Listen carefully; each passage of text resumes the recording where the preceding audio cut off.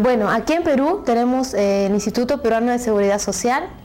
Bueno, el servicio que presta es, como se entiende, para toda la gente de clase media y clase baja sobre todo. Cada vez se está mejorando, aunque hay ciertos problemas, nunca faltan que la salud no llegue a las personas que más lo necesitan. Bueno, los hospitales al menos deberían ser mejorados en cuanto a la infraestructura, a los servicios, pero pienso que puede mejorar.